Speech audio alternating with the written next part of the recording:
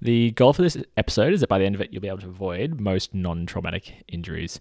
So when we think traumatic injuries, that's going to be in the sporting context, something like getting a tackle or slipping and falling, where you have a mechanism similar to what I had with my knee the other day, where I landed poorly on my knee and strained my ACL and did some other ligament damage. So that kind of traumatic injury where you have a really moment of high impact, high load, usually in a vulnerable sort of angle or position. These sort of things, while you can strengthen your ligaments, improve your, like rugby players will do lots of neck exercises so that when they're tackled, they have strong, resilient necks to withstand these sort of moments of impact. But generally, these traumatic incidents, there's like not heaps you can do to prevent yourself from getting them, except for sort of skill-based stuff in your sport or putting yourself in lower risk situations. But when it comes to overload injuries, which is often what these non-traumatic injuries are called, these insidious onset, which is basically there's no clear moment of the injury starting, rather it's something that will come on over time. These ones are very preventable, and there's so much you can do to prepare your body to be able to handle whatever you want to do.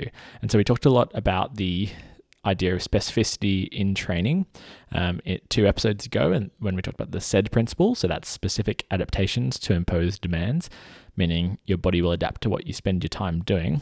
So with that principle in place, we can think about adapting our body to be able to handle whatever you like. Now, there's the far ends of specificity, like I mentioned last time, was if you want to be the strongest person in the world, you're going to have to do a whole lot of strength and not much of anything else. So you'll be pretty, you won't be super resilient outside of that strength work. And at the same token, if you go the other end of the extreme where you're in just endurance training and maybe a touch of strength here and there, you'll be very resilient to extreme endurance, but not much to anything else.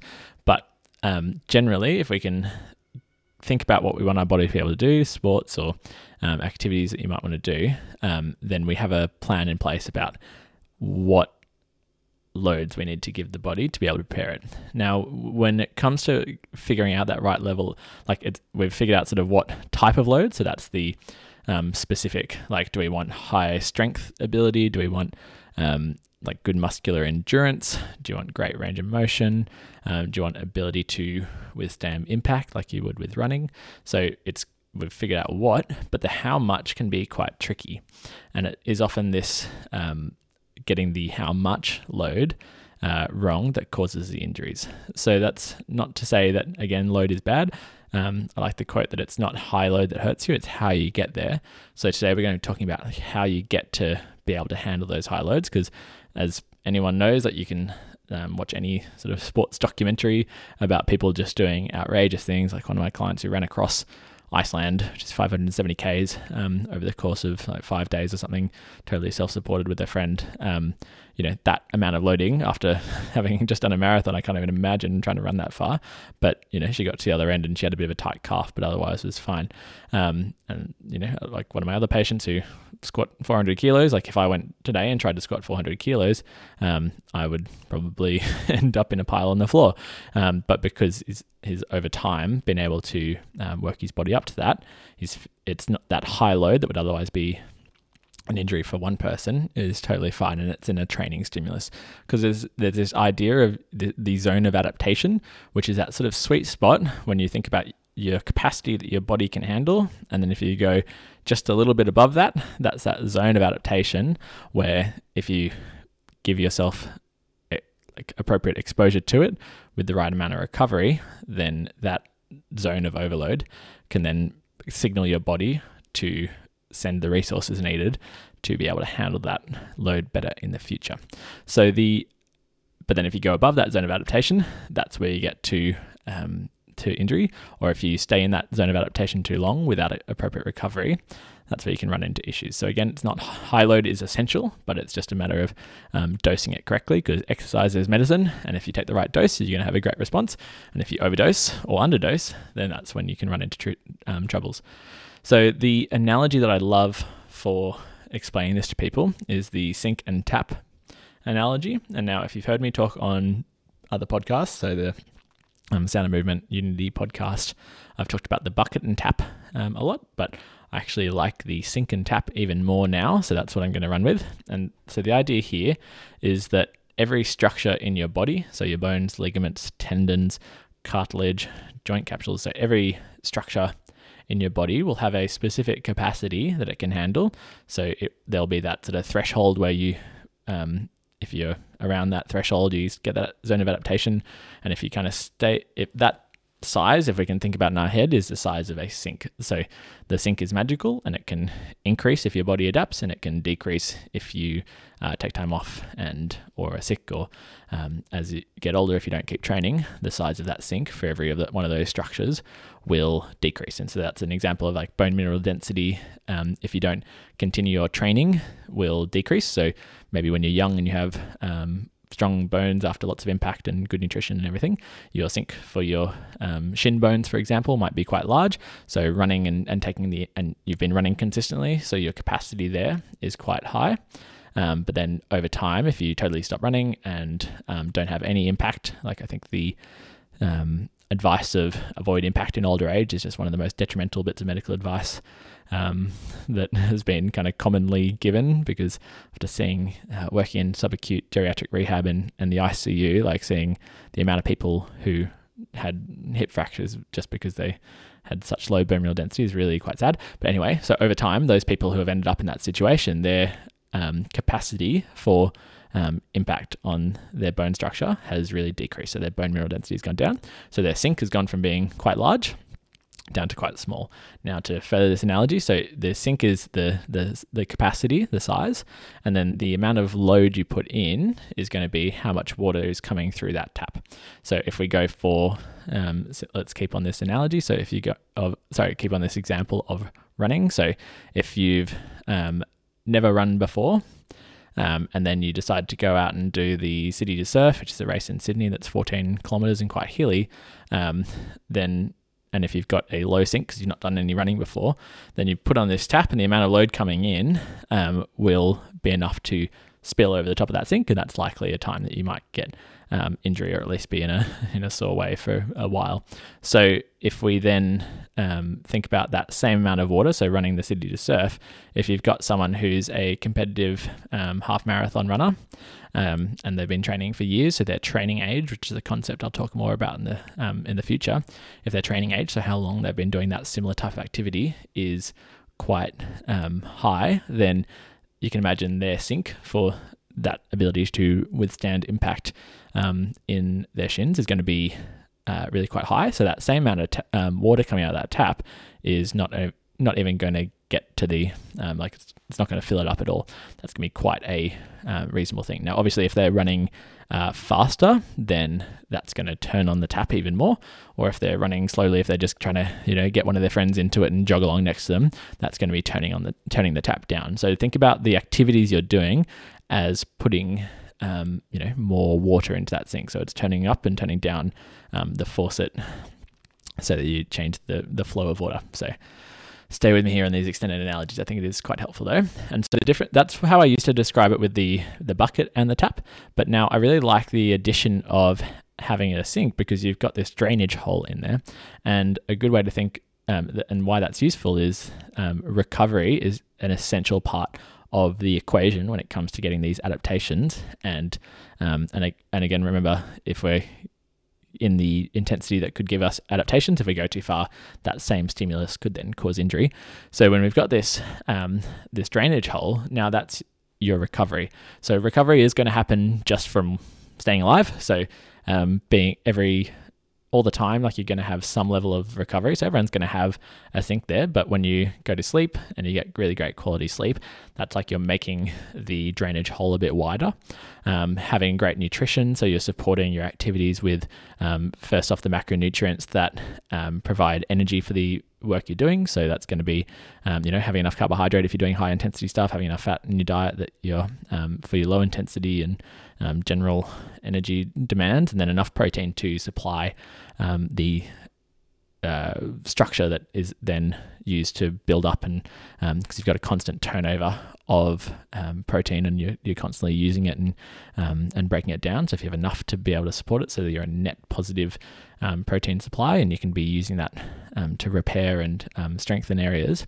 So if you've got the nutrition down, you've got your stress management down, then all of those main things around recovery, and then you can add in your bonus active and passive recoveries like massage and other like cold water immersion and all those fun recovery things. But especially if you get those big three, so there's sleep, nutrition, and stress management, if you can get those going, then it's like you're making the drainage hole in the sink larger and larger. So then you can imagine that you can be turning on the tap more and more and still get away without injury. Because remember with this analogy that if you're overflowing your sink, then that's where you're starting to run into likelihood of these overload related injuries.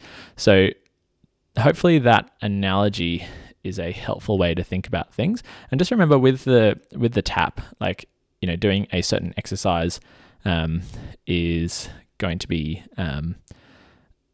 you can basically have, like, you can imagine there's going to be lots of taps if you're doing lots of different things, and again there is also lots of things, because as I said, it's all specific to the type of adaptation you're afterwards. So that you're after. So for this example of someone who's maybe got a high running tolerance, if then they go in, and I'm sure you've done this before, where you feel like you're fit and strong, and then you go and try and do and then you try and lift some weights, those same quadricep muscles that are and hamstrings that are powering your running and are really good at and adapted to that running load, if you go then and try and do a hard CrossFit session or do a powerlifting training session, and you really load yourself up, the same structure that would have a large sink and be able to handle the load of running really well is now not adapted. So it's not specifically adapted for that type of exercise that you're doing with CrossFit or running, CrossFit or powerlifting. So then you're going to have like a whole different sink that will handle load differently. So just try and keep in mind that it is really these specific adaptations, and you can't just get strong and fit in one direction and expect that it's going to be fine in the other. So with how to go from where you are to where you want to be, and so in a injury context, that might be that you've had to, for example, with my knee, I've really had to deload what I'm doing. I'm basically able to do wall sits, and that's about it for actually I'm just starting to be able to do a bit more than that, but particularly for the first week and a half, 2 weeks of the injury, I could barely walk up or down stairs without a whole lot of pain, and walking on the flat was even quite challenging. So in terms of strengthening, my strength went way down, so my sink getting smaller. So I tried to keep the recovery up, so the drainage hole stayed high, so when I did things with my knee, it wouldn't stress it out too much. But the sink was certainly shrinking, and I tried to do wall sits to keep some muscular activity and strength around that area, and isometric calf work. But now I'm in the process of trying to build up that sink to be able to handle what I want to be able to do again. And so I just want the takeaway to be like, it is not high load that hurts you, it's how you get there. And if you can be gradually increasing the size of if you can be gradually increasing your capacity over time, it does take time. There are certain tissue healing times, and that's also just turnover rate of those tissues. So muscle is going to adapt faster than ligaments and bones, for example, and I'll go into the specific times of that in a future episode. But if you can have in mind that if you want to get to a certain level, which is, if you're training to run a ultra marathon or a marathon, or you're trying to lift like a PB weight that you've not gone near in years, like, you've just got to respect that time it takes, and then think about gradually building up your capacity, building up that sink, and keeping the drainage hole nice and open by doing all of your recovery work, so you can put plenty of the load into that system, and to be able to handle it without getting these niggly overload injuries that can then just really put you on that downward spiral of injury. So hopefully that takeaway is it's all very clear, and if you would like me to explain that further or in a different way, please let me know. But it's not high load that hurts you, it's how you get there. So think about, if you want to get to that marathon you've got to get started early. You've got to be really consistent and not peak too early, because if you go into that first session and then try and turn the tap up to full blast, so you're training really hard, you're going for a long period of time, you're training really hard, and you turn that tap on and your sink is, at this stage of you're just at the beginning of your training journey, that's likely to injure yourself, particularly if you do it a few times in a row and your recovery is not there. But if you can, start to give that right amount of loading where you're just sort of brimming at the top and the magical sink gets that signal, you're in that zone of adaptation, and you just start to increase the size of that sink a little bit by bit, your body will be able to handle that, and you'll over time be ready to do the event or get back to what you want to be able to do. So hopefully that's been helpful and can serve as a bit of a blueprint. And then if you kind of combine this with the specific adaptation to imposed demand that we talked about the other day, you can start to work your way backwards and figure out the rehab program that you need to go from injured or at this stage of a body that can't quite handle what you want to do. And then you can start to dose all of these specific loads appropriately so that you'll be ready to go. So hopefully that's helpful. Hope you enjoyed it. If you did find it useful, please share it with a friend or two and maybe give me a review wherever reviews are given. And otherwise, I've got so many topics to talk about, but if there is anything specific you'd like to ask, then let me know. And probably the best place to do that is in the ADPT Physio Accountability Group, and you can find that in the links in the description. And in there, you can get a daily prompt to do those little things that do build up your capacity, that build up particularly for if you've had niggly injuries. It's a little daily prompt where you get the support to remember to do all these little things that really add up over time. And it's a place where you can directly work with me to figure out what you need. And I'm about to sneeze, so I think I'm going to end this episode. See you tomorrow.